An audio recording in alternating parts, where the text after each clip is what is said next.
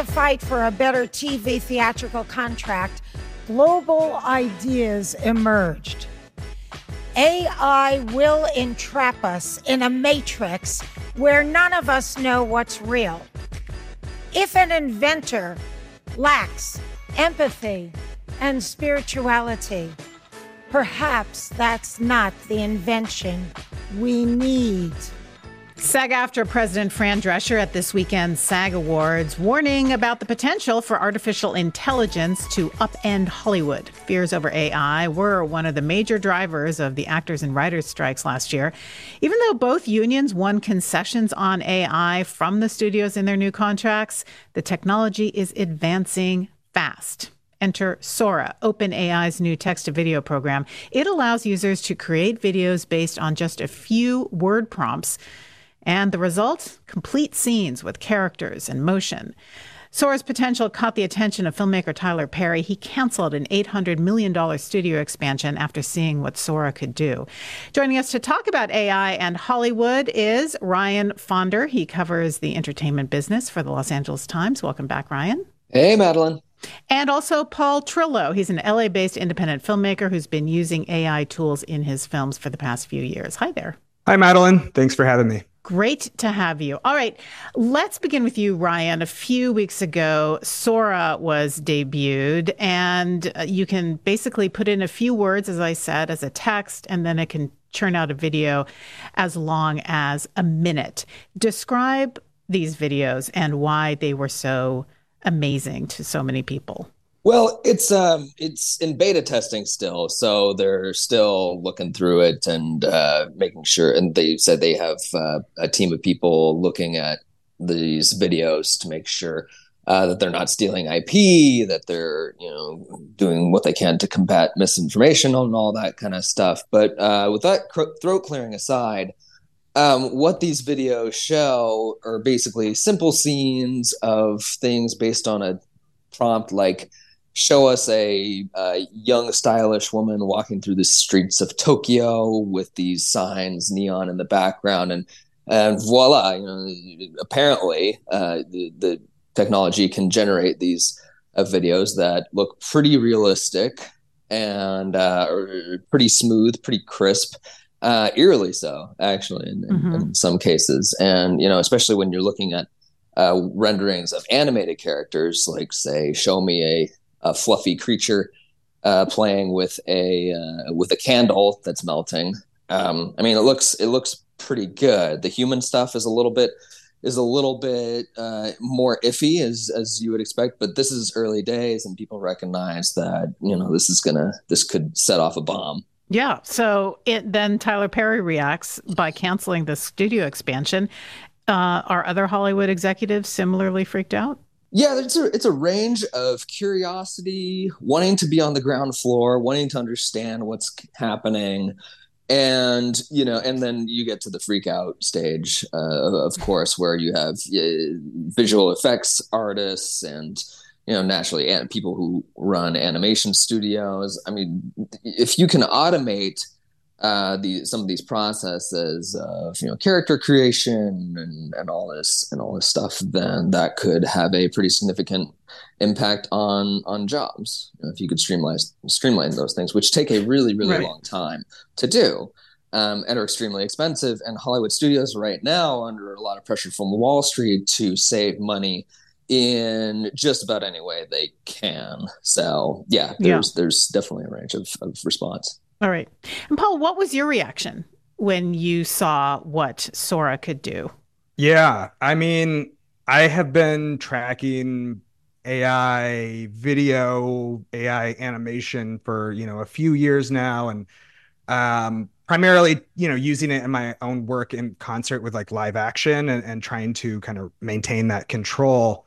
Also because the AI video prior to this just kind of wasn't up to snuff. It had interesting kind of side effects or interesting sort of aesthetic on its own, but it wasn't true animation. It wasn't true video. And this, it floored me. It was a little unsettling, I have to say, even as someone that is comfortable using some of these tools in my work. It had a quality that I think was edging out of the uncanny valley. And I think that's what took everyone by surprise, that we were already here at this stage. And what I think sets it apart just from a technical perspective is prior video models and prior animation tools were kind of functioning off of like next frame best guessing. So it was just doing it. So it has an image and then it's guessing kind of what should come next and then what should come next. And you could imagine AI video before it kind of hallucinates or kind of deviates over time and it becomes a little incoherent.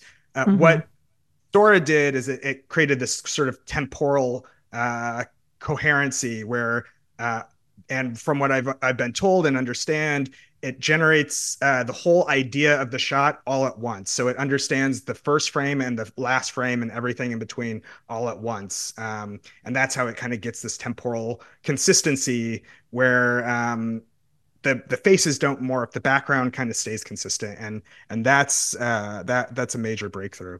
So that it can move through time and space and not look kind of kludgy as it does that. Yeah, kludgy. Yes, exactly. I mean, it's what the way they described it is it's like functioning on space-time units, for whatever that means. It's like it's creating these like space-time objects so that these things exist, in a 4-dimensional space and not just a 2-dimensional space.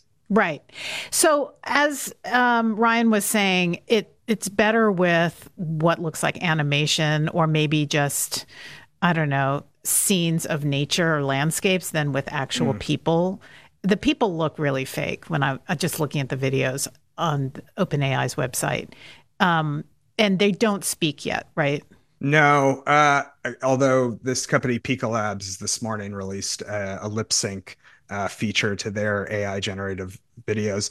The people, I think, is a touchy subject for OpenAI because of this notion of deep fakes and misinformation, and especially in an election year, they're really conscious of quality. That I think the model is actually better than they're letting on, is what I can say there. That they're purposely kind of like they did with DALL-E, trying to give it a quality that allows us to detect that it's not real, but it doesn't mean it's not that powerful. That could actually pass for real.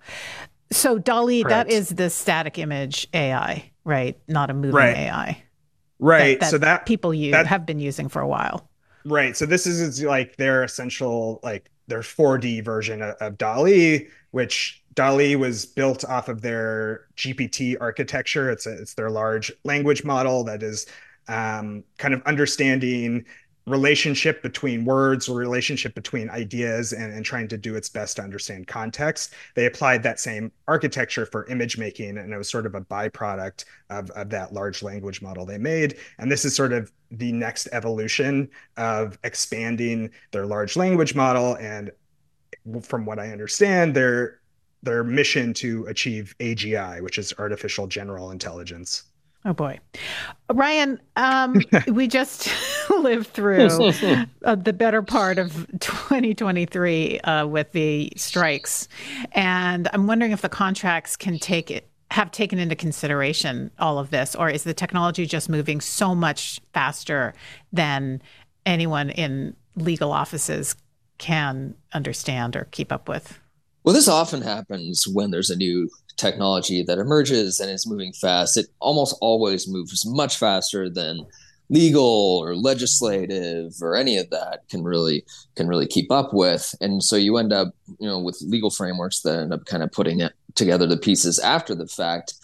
What happened last year was so interesting because all of this AI stuff really blew up as soon as the Writers Guild was getting into negotiations. And so what seemed like kind of a side issue at the beginning of the labor negotiations turned into this big thing that seemed like it was almost the centerpiece of the controversies in the way, on top of all the other stuff that they were working on regarding pay and everything. But But yeah, I mean, this is anyone from the SAG negotiating committee or anyone from the contingent of SAG that thought that the SAG-AFTRA contract didn't go far enough can certainly point to something like Sora and say, this is exactly what we're talking about. And if it is in fact the case that they can create a human replica or a synthetic performer that's even better than what it looks like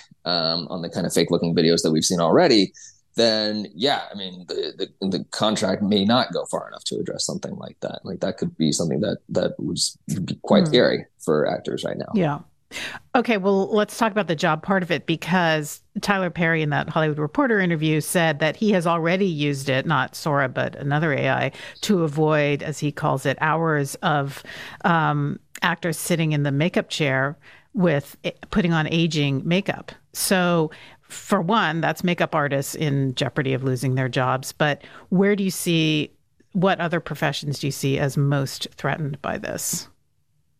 Ryan. You could look at you could look at animators.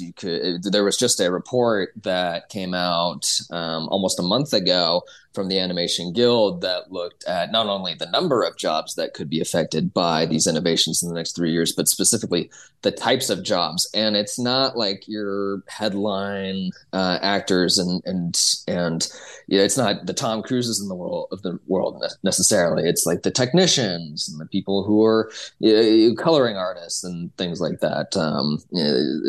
Things that could potentially be automated by this technology, visual effects. Mm-hmm. That's all stuff that studios really, really care about and spend a lot of money to produce and a lot of time. And anything that can make that process go faster, they're going to have to take seriously because of the incentives in the marketplace. Right. And Paul, what do you think, as someone who's used it? Where do you think the biggest threats are? Well, I think there's already jobs, not even down the line, that are being affected. You mentioned makeup artists. I've actually used with a much smaller budget. I've done aging makeup on a music video I shot at the Louvre recently, which we didn't have the budget for a makeup artist, and we didn't have the time to be at the Louvre for 4 hours to do the aging makeup. So it was, in that specific use case, it was something that it was an effect we wouldn't have done had we not had access to AI. So the flip side, I think, for independent filmmakers is they can actually achieve effects and ideas and concepts that they wouldn't have attempted before. So that's on like the lower scale. On the studio scale, it's the onus is on the major players to uphold their hiring practices. And the jobs that are already being affected that I can see is concept artists. Why would you hire a concept artist? That actually can be an expensive price in a pre-production phase when the director can just immediately start typing text in and getting an image. And I think as someone that uses the tool, I think it's a sad loss. I love working with concept artists and storyboard artists because there's a lot of human experience that goes into like that conversation to reach an idea. And so that's somewhere I think looking down, already also map painters, background painters is something under threat. And then, yes, animation and VFX, which is a lot of how I use it, is as like a VFX tool. But I think, it's a head-on collision with where like the industry is in a tight spot right now, and they're like already kind of creatively bankrupt, and they're canceling projects. They're doing things for very capitalistic reasons, using projects as tax write-offs. So I feel like AI could open up more projects to be made. Is the sort of optimistic view of this. Yeah. Well, yeah, it's a whole new world, literally. Paul Trillo, LA-based independent filmmaker. Ryan Fonder covers the entertainment business for the LA Times. Thank you both. Thank you so much, Madeline. Thanks, Madeline.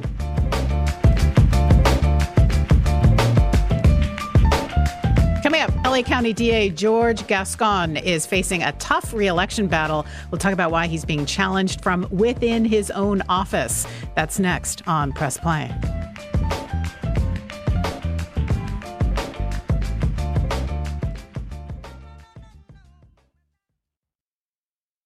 Introducing the KCRW donation car, designed to be recycled. This first-of-its-kind vehicle will save you time, space, and hassle by disappearing. Enjoy the luxury and comfort of turning your underused car into a donation worth hundreds, even thousands of dollars. The KCRW donation car, already in your garage, driveway, or on cinder blocks outside your house. Act now at kcrw.com/cars.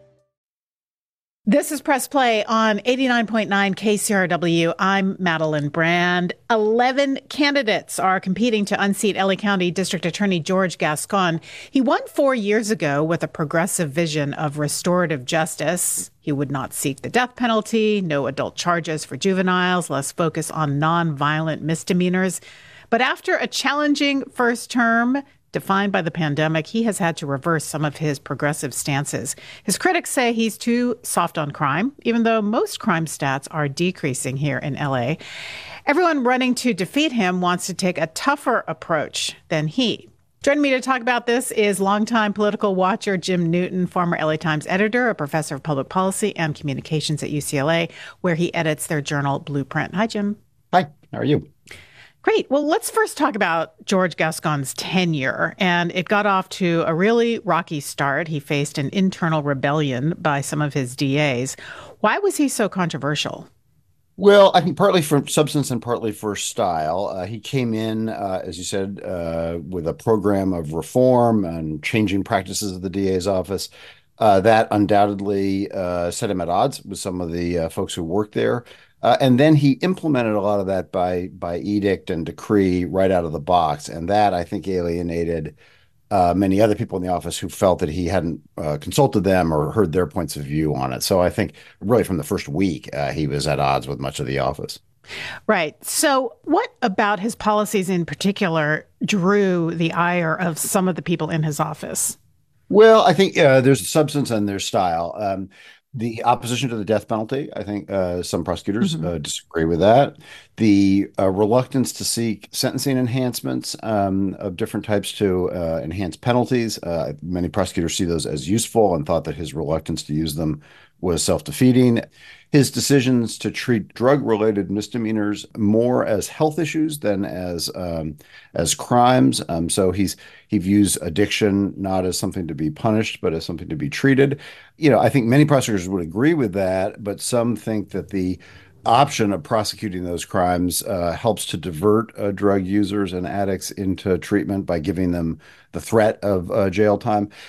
So anyway, there's a whole host of things, but collectively they added up to a rebellion really within his office. Right. And in terms of his approval ratings amongst the voters, what do the voters think? They do not like it. He's down. The last poll I saw had him at, I think, a 24% approval rating. That's bad. But what was really worrisome for him, I think, is that he has a 51% disapproval rating. And the hard thing about that is that's people who've made up their minds about him and decided they don't like him, and it's more than half. So that really signals vulnerability as a candidate. Now, that doesn't mean that there isn't a way he can get reelected. I do think there is a path to reelection for him, but he starts with really tough numbers to work against. Right. Okay, well, let's talk about some of the people who are taking him on. And 4 of them come from his office. So that says something, right? It does, yeah. Yeah. So let's talk about Jonathan Hatami. He's a conservative. He is a deputy district attorney. And tell us more about him. Yeah, his main platform. I've called him conservative, and you have too, and I think that's reasonable. I think on some issues he's probably moderate to liberal, but on criminal justice issues, which is what this is all about, he's really positioned himself as the advocate for victims, and that ends up putting him in sort of the law and order lane in this campaign. He's a deputy DA. He's one of those who's really objected to Gascon's unwillingness to use sentencing enhancements. So he's very much coming at this as a law and order advocate, particularly on behalf of victims and from inside the office. All right. And another guy from inside the office, his name is Eric Sedal, and he is maybe less conservative? Maybe, yeah. I have a hard time getting a real handle on his platform as it is. I mean, he doesn't like Gascon. That's true of all the internal candidates. And there's a little bit of sort of, striking out against the boss aspect of some of these candidacies. But he has the support of the Deputy DA's union, which makes him important to consider. But his platform is a little murkier to me than Hatami's. All right. Another former prosecutor is a guy named Nathan Hochman. He's a former federal prosecutor. He's running as an independent, and he promises to reinstate the use of the death penalty. So talk a little bit more about him. Yeah, Hochman's running as an independent, but he ran 2 years ago as a Republican for Attorney General. That puts him in an interesting position in this race. I mean, he clearly wants the lane of the law and order conservative. I think the real difficulty for him is that this is not a Republican county. As he recently discovered, it's not a Republican state either.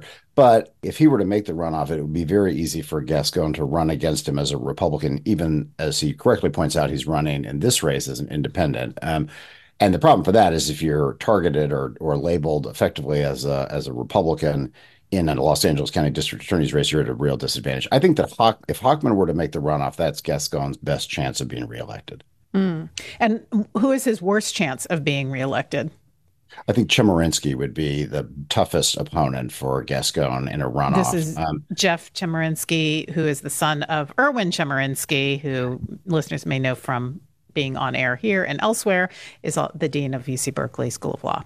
Indeed. And Jeff Chemerinsky, former federal prosecutor like Hochman, has a solid record of prosecuting criminals, a emphasis on public safety, but also a willingness to embrace some of the aspects of reform. He is, for instance, opposed to the death penalty and supports Gascon's decision not to seek the death penalty in LADA cases. So in that sense, he's a little bit of both camps. He offers some of the public safety appeal of a Hochman or a Hatami, but also I think could draw reform supporters. So he's got the support of Wendy Gruhl and Jerry Chaliff and Connie Rice, other prominent supporters of police reform and law and criminal justice reform in Los Angeles. So I mean, my own view is if he were to he has a harder time making the runoff in some ways because he doesn't have as clear a lane as a Hochman or a Hatami. But if he were to make the runoff, I think he's got probably the best chance of beating Gascon. Who is supporting Gascon from the political elite? Well, he's got some labor support. He's got some progressive support. What has happened to him over the last 4 years, though, is that some of what you might think of as his natural allies have peeled away. The most conspicuous non-supporter of him in this campaign is Mayor Karen Bass. She did not endorse him in his last race. Jackie Lacey was in that race, and she and Lacey have ties that go way back. But she had the opportunity to support his recall, and she declined to do so. Had she jumped on the recall campaign, it really probably would have spelled the end of him. So her unwillingness to go after him then probably kept him alive. But she has really quite conspicuously signaled her lack of support in this campaign. I asked her directly recently whether she would endorse in this race, and she said no. And she is, of course, not only a prominent public official, the most prominent public official in California or Southern California anyway, but she's also a progressive. And so she's the kind of leader whose support he would like to have and doesn't have. And that's part of what makes him vulnerable. Interesting.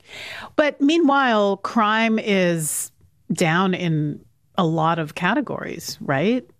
Yeah, it's funny. I've listened to a bunch of these DA debates and gone to one. And some of the candidates talk about it as this, dystopian Los Angeles, or rate how safe you feel in Los Angeles on a scale of 1 to 10, and a couple of them said 0. And it's like, I mean, yes, their crime is always serious and is to be taken seriously, and property crime is up a bit. But overall, violent crime is actually down a little. For those of us who lived through the the 1990s in LA, this is a very safe place compared to the city and county in those days. There were almost 1,100 murders in 1992 in the city of Los Angeles. Last year, there were 327, I think it was.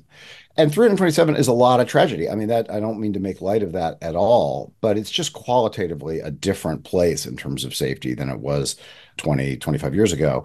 So if a crisis environment is what it takes to elect a law and order conservative here, I don't think we're there. And so I think that may be a misreading of the electorate on behalf of some of these candidates. All right. Well, thank you, Jim. It's a pleasure. That's Jim Newton, professor of public policy and communications at UCLA, where he edits their journal Blueprint.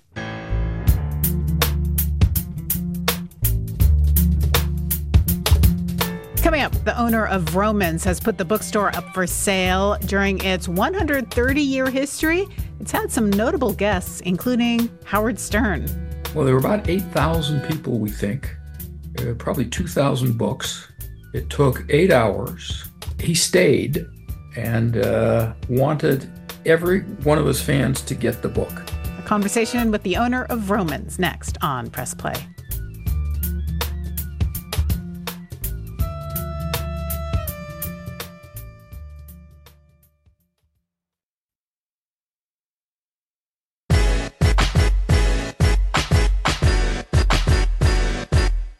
This is Press Play on 89.9 KCRW. I'm Madeline Brand. Vroman's Bookstore in Pasadena has been around for 130 years, nearly as long as Pasadena has been a city. It opened in 1894 and has largely remained in the same family.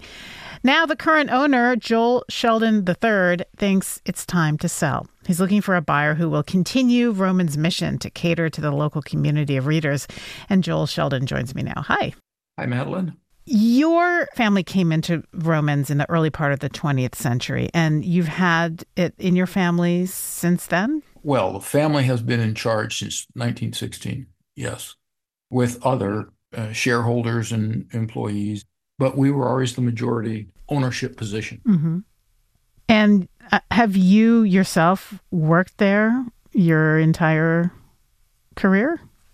Business career, yeah. A little over 50 years, and I've been responsible for it for about 45 years. So why now? Why are you selling now at the 130th anniversary of the store? The simple answer is I'm almost 80 years old, and I would like to enjoy some time in the sunshine. Another reason is that the institution, the store itself, deserves new energy, commitment, leadership into the new future. So I think it works to the advantage of the bookstore long term that I try to find the right people to own it and carry it forward. And so what are you looking for when it comes to a new owner? What qualities do they have to carry on the Vroman's tradition?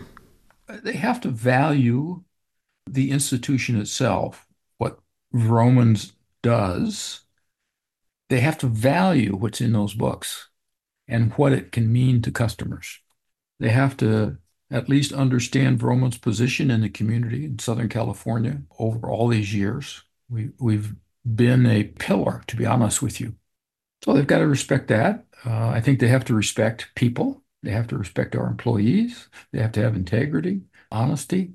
You probably have to be willing to delve in and work pretty hard. And what do you see as the major challenges? Because your store has made it through the Great Depression, through a couple of world wars, through all sorts of economic ups and downs, and yet here you are. You've even survived Amazon. So what do you think are the biggest challenges now going forward for an independent bookstore? Well, I think they're essentially the same they have been for a couple of years, and that is the electronic revolution, now moving into artificial intelligence. I understood Amazon. I understood what they were trying to do. We were not able to take those kinds of risks. And the timing just wasn't right for us to evolve in that direction. And then I watched Amazon, and that whole electronic revolution is still a challenge to all retailers. But COVID also was a challenge, of course, when people weren't going out. But after people have decided to rejoin the world, it seemed like going to bookstores was something people wanted. Like it was a place to meet other people, community, all that kind of thing. And you've had a lot of accomplished writers walk through your doors over the years. So can you talk about some of the highlights, like some particular moments where an author came in and wowed the audience, or something that stands out to you in the history of romance? We do 300 to 400 events a year in the Pasadena store. And so in some sense, when I talk about entertainment, we're an event venue. But we're also at this community gathering space, which is really, really important to Vroman's nature. Author events go way back to 1914 or 16. We had people like John Muir come in and sign an autographing book. I think the most interesting one to me was Howard Stern, the shock jock. Yeah. He was scheduled to autograph in another store in Los Angeles.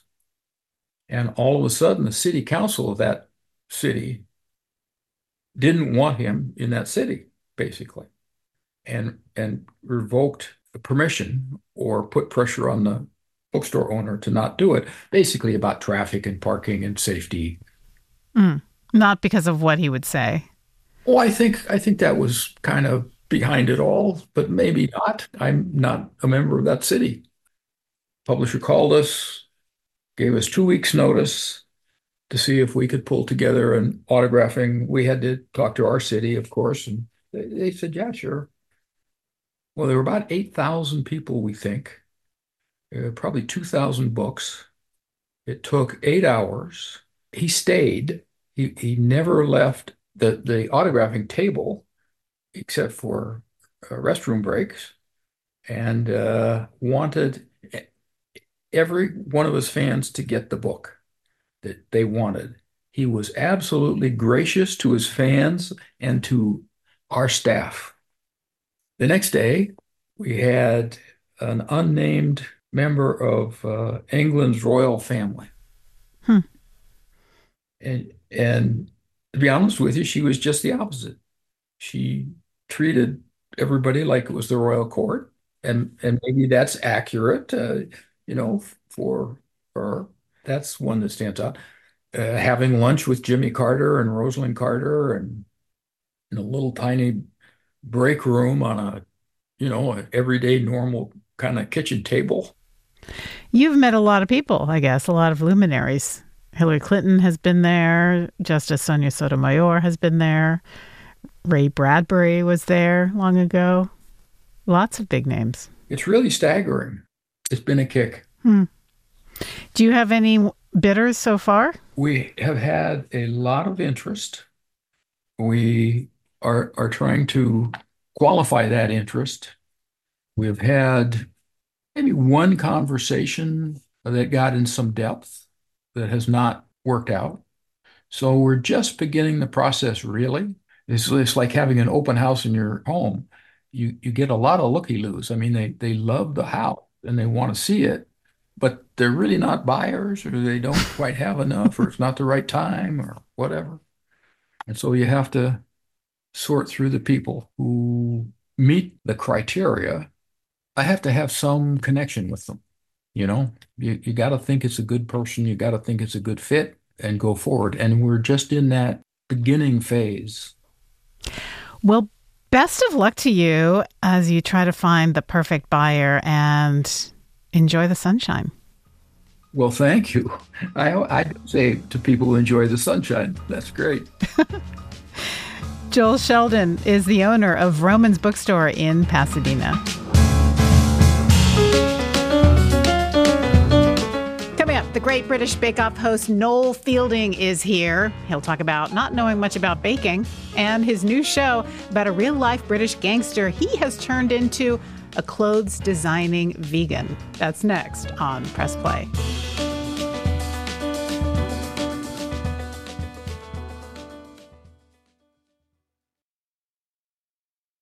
This is Press Play on 89.9 KCRW. I'm Madeline Brand. Noel Fielding is not exactly who you'd picture as the infamous 18th century English highway robber Dick Turpin. As one of the hosts of the Great British Bake Off, he seems comfortably ensconced in the world of tasty confections. Not a gang leader who steals horses, robs carriages, kills men, but he transforms Turpin into a fashion-forward, jovial guy in a new TV show. I know what you're thinking. Who is this guy with the incredible cheekbones? Where does he get his hair done? His jacket's supreme. Those things aren't important. Well, they are a little bit. What is important is that my name is Dick Turpin, and one day I'll be the most famous highwayman in all of England. You are literally about to be hanged, you idiot! The show is called The Completely Made Up Adventures of Dick Turpin. It debuts on Apple TV Plus March 1st. Noel Fielding is in the studio with me. Welcome. Hello. I like listening to that clip just as an audio clip. Yeah, it's good. Because you put all the information in. Yeah. Your imagination. That's right. That's the magic of radio. I know. I love radio. It's a beautiful thing. It's a beautiful thing. It's the perfect old new medium. Put the visuals in. It's boring. It takes too long. But just that. I was there. I listened to that in a completely different way. Did you? Yeah, I loved doing radio. We did a Mighty Boosh radio series and we loved it. Mighty Boosh, for people who don't know, variety show that was huge in England and was here, but kind of fringy here. Fringy cult. We were on Adult Swim. Yeah. That kind of show. Right. That show. But it was so wackadoodle, I have to say. And the best way. It's like Monty Python on lots of psychedelics. Steroids. Yeah. Yeah. It was actually. It was like our lineage is sort of Peter Cook, Spike Milligan, Monty Python, weird, whimsical British comedy. So how do you get from that to Dick Turpin? Well, I was going to go to the Great British Bake Off. Oh. That's an admin error. I don't know.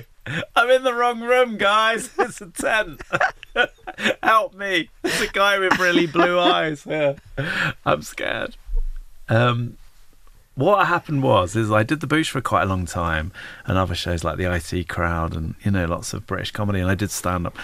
And then Julian and I kind of split up, but not really. It just kind of ended naturally. He's your Boosh partner. Yeah, in it was in a double act basically, and then we got divorced, and then I got offered the Bake Off, and I was like, oh, this is a massive show in England, right? Yeah, it's millions of people watch it, and it's like an institution. It's huge, and people love it. It's nuts. You can't imagine. It's nuts. It's like old-fashioned telly. It's like people watch it, and it's weekly, and so it's one of those things that brings the whole country together. Yeah.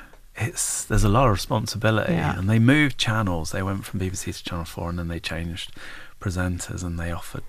The head of Channel 4 at the time is an incredible lady called Jay Hunt, who commissioned the Dick Turpin show. She now works at Apple, so she's been championing me for quite a long time. And she said, I think you'd be great in the Bake Off, and everyone was like, this guy. The Bake Off.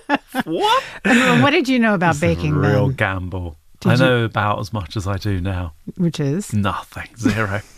But you know what? Because I'm not one of the judges and I'm not baking myself. Yeah. I feel like I'm more the audience's point of view. I'm like, what are you doing now? Why are you putting molasses into this jam tart? How's that going to make things better?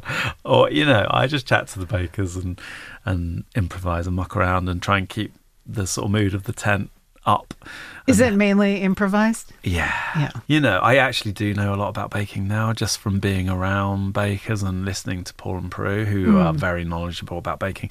Prue's got a Michelin star. So I've taken it all in, but I've never put it into practice. So maybe when I'm like 70, I'll just start baking and I'll be amazing. Yeah, and maybe you can be a contestant. But maybe not. Maybe it'd be terrible. It's like science baking. It's really hard. It is hard. It's like mathematics. These are not things that I was good at school. No, so when the Bake Off came along, I just had a child, my first child, and it just came at exactly the right time. And I thought, I don't know how to do this show. I don't know what I'm doing. And I always think that's the best time to just force yourself into a corner and go, right, I'll give it a shot. Right. I'll give it a whirl. What could go wrong? It's only like 20 million people who watch it. So if I really mess it up... Not a big deal at all. It's the entire fortunes of the TV network. Who'd put me on that? It's such a gamble. I love that that's so British, right? To take that kind of risk in broadcasting. Yeah. It seems to be a little more risk-taking over there. I mean, Jay Hunt, the head of Channel 4 at the time, she knew that I could do it. She saw something in me that could do it. I didn't know what that was. I thought I had to be a presenter, and then I realised what was good about me was that I was quite good at being interested in the bakers and making them feel safe and getting them to chat openly and reveal things and have great chats with them. And I was quite good at that, which I never knew. How would you know you were good at that? It's weird. She must have seen something in me that thought, oh, he can do that. But the presenting bit, I didn't know what was going on. I was like, I've never presented before. It's just ridiculous. I wasn't even facing the right way. And then, so I've done that for quite a while now. I've got 2 kids now. And you know what? Dick Turpin came at exactly the right time. It's weird, isn't it? So, fate, how it works. Yeah, well, you have to be open to it. So, okay, Dick Turpin. He was a real character, right? He was. We don't really know about him here on this side. That could be the problem. Tell us who he was. No, but you have like Billy the Kid, and Australians have Ned Kelly, and we have Robin Hood. You know Robin Hood, right? Because of Kevin Costner and Errol Flynn. So Dick Turpin is also a similar character? Well... Rob from the rich, give to the poor. They live in the same neighborhood, same pouch, Sherwood Forest. I think Robin Hood was robbing from the rich and giving to the poor. Right. So there was a sort of altruistic kind of tendency there. There was something romantic about that. Yeah. Right. This guy's amazing. He robs from the rich, gives to the poor. And I think Dick Turpin was robbing stagecoaches and keeping all the money. And he got hanged, so it's not quite not as altruistic. But you know what? I think what happened is a couple of big writers in England, novelists and playwrights and stuff, they sort of turned Dick Turpin into a kind of dandy, into a sort of aristocratic guy who robbed stagecoaches with panache and sort of dashing hero, which he wasn't really. And he got hung he was young. So they turned it into a sort of him into a romantic dandy a little bit. And then Adam Ant did the rest, you know. Adam Ant did a song about him called Stand and Deliver and played Dick Turpin and a dandy highwayman. With a dandy highwayman and here's our invitation. We'll send the other one, join our insect nation. Stand and deliver.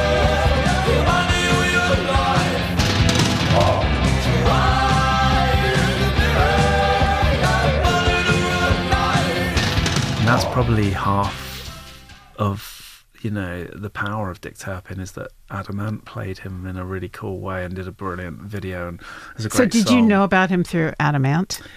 I think both. I think we learnt about him at school and Adam Ant. Adam Ant was my hero when I was a little kid.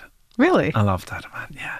And that was the first album I bought, Prince Charming. And you have a similar aesthetic, fashion look. Yeah, we love all of that fashion business. So what's happened is really, because Americans don't really know who he is, it's a bit of a blank canvas for us. We can sort of take liberties artistically. So we've sort of made him a vegan and a pacifist, and he's inclusive and quite kind. And he doesn't like violence. So he's got a tiny gun, but he never uses it. And a tiny horse because he can't ride horses. And he tries to be creative rather than violent. So... Okay. But he's surrounded by hardened criminals who all find that all preposterous. But he's like a dreamer. He's a visionary. Right. He says, one day I imagine the world where men and women will be paid exactly the same amount of money for the same jobs. And everyone laughs. Yeah, everyone's still laughing. And it's the 17th century. So he's like a dreamer. And he calls highwaymen, he calls them highway people because there's a female in the gang, Nell. Right. And so... he's quite progressive or something. So the way that he deals with trying to be this in charge of this sort of criminal gang is by using all those kind of skills. He gets them into trouble because of that. So I think it sort of generates some comedy anyway. Yeah. It's a comedy, so... yeah, well, let's listen to another clip. It's a very serious drama. Yeah. Not with you in it. Couldn't be. Okay, well, let's hear a clip of... the kinder, friendlier Dick Turpin. I'm working on that balaclava I promised you. I'm at a crucial stage, actually. Do you want eye holes or a slot? What I want is for you not to draw attention to us, okay? Highwayman murder and rob. They don't knit. Well, maybe they should learn, because needlecraft can come in quite handy sometimes. So he's really into True. the outfits that his gang wears. He loves a mood board. And He loves it. Loves an outfit change. It's basically me. I'm playing myself. How much of you is in there in the writing of it? I tried to get involved as much as possible, but the problem is you get older, you get busier, and you have more jobs, and you've got children, and there's only a limit to how much you can do. I think it's quite an obsessive. What does John Cleese call it? An obsessive sport, writing comedy. You have to, until you become obsessed with it, it doesn't really work. So until you're doing it 24 hours a day, So we've got some young, cool writers, and then I go in, have ideas, and I give them notes and stuff, and they do the majority of it, and I sort of dip in and out. Really, I think I did quite a lot of work on episode 2 and the pilot, and then bits and pieces for the rest of it, but I can't write as much as I used to. With the Boosh, me and Julian, we didn't have children, we didn't have any responsibilities, no one knew who we were, we could just spend as much time coming up with these little nuggets of nonsense, of craziness as we wanted. But now it's like, right, I've got from 3 till 5, let's go. It's really hard, isn't it, to come up with stuff like that on demand, because you really need time. You spend hours talking about nothing, or not doing anything, and then you get an idea just as you're leaving. It's like, quick, come back in. So 7 o'clock we'd always get an idea, me and Julian. It's like, we're leaving, and it's like, oh, let's go back in, and then we'd stay till midnight. But that would be hard to do now. Yeah. Because I'm 89. I've got 500 children. Mm-hmm. No, I'm 50 and I've got 2 huge staff children. and all that.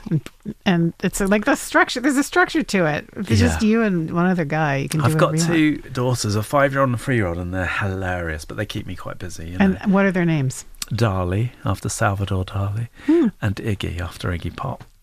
And they're both amazing, magical creatures, and I love hanging out with them. So also, when you have children, you don't want to work all the time, because you want to make sure you've got time for your kids, because they're so fun to hang out with. So when you're home with your girls, do you...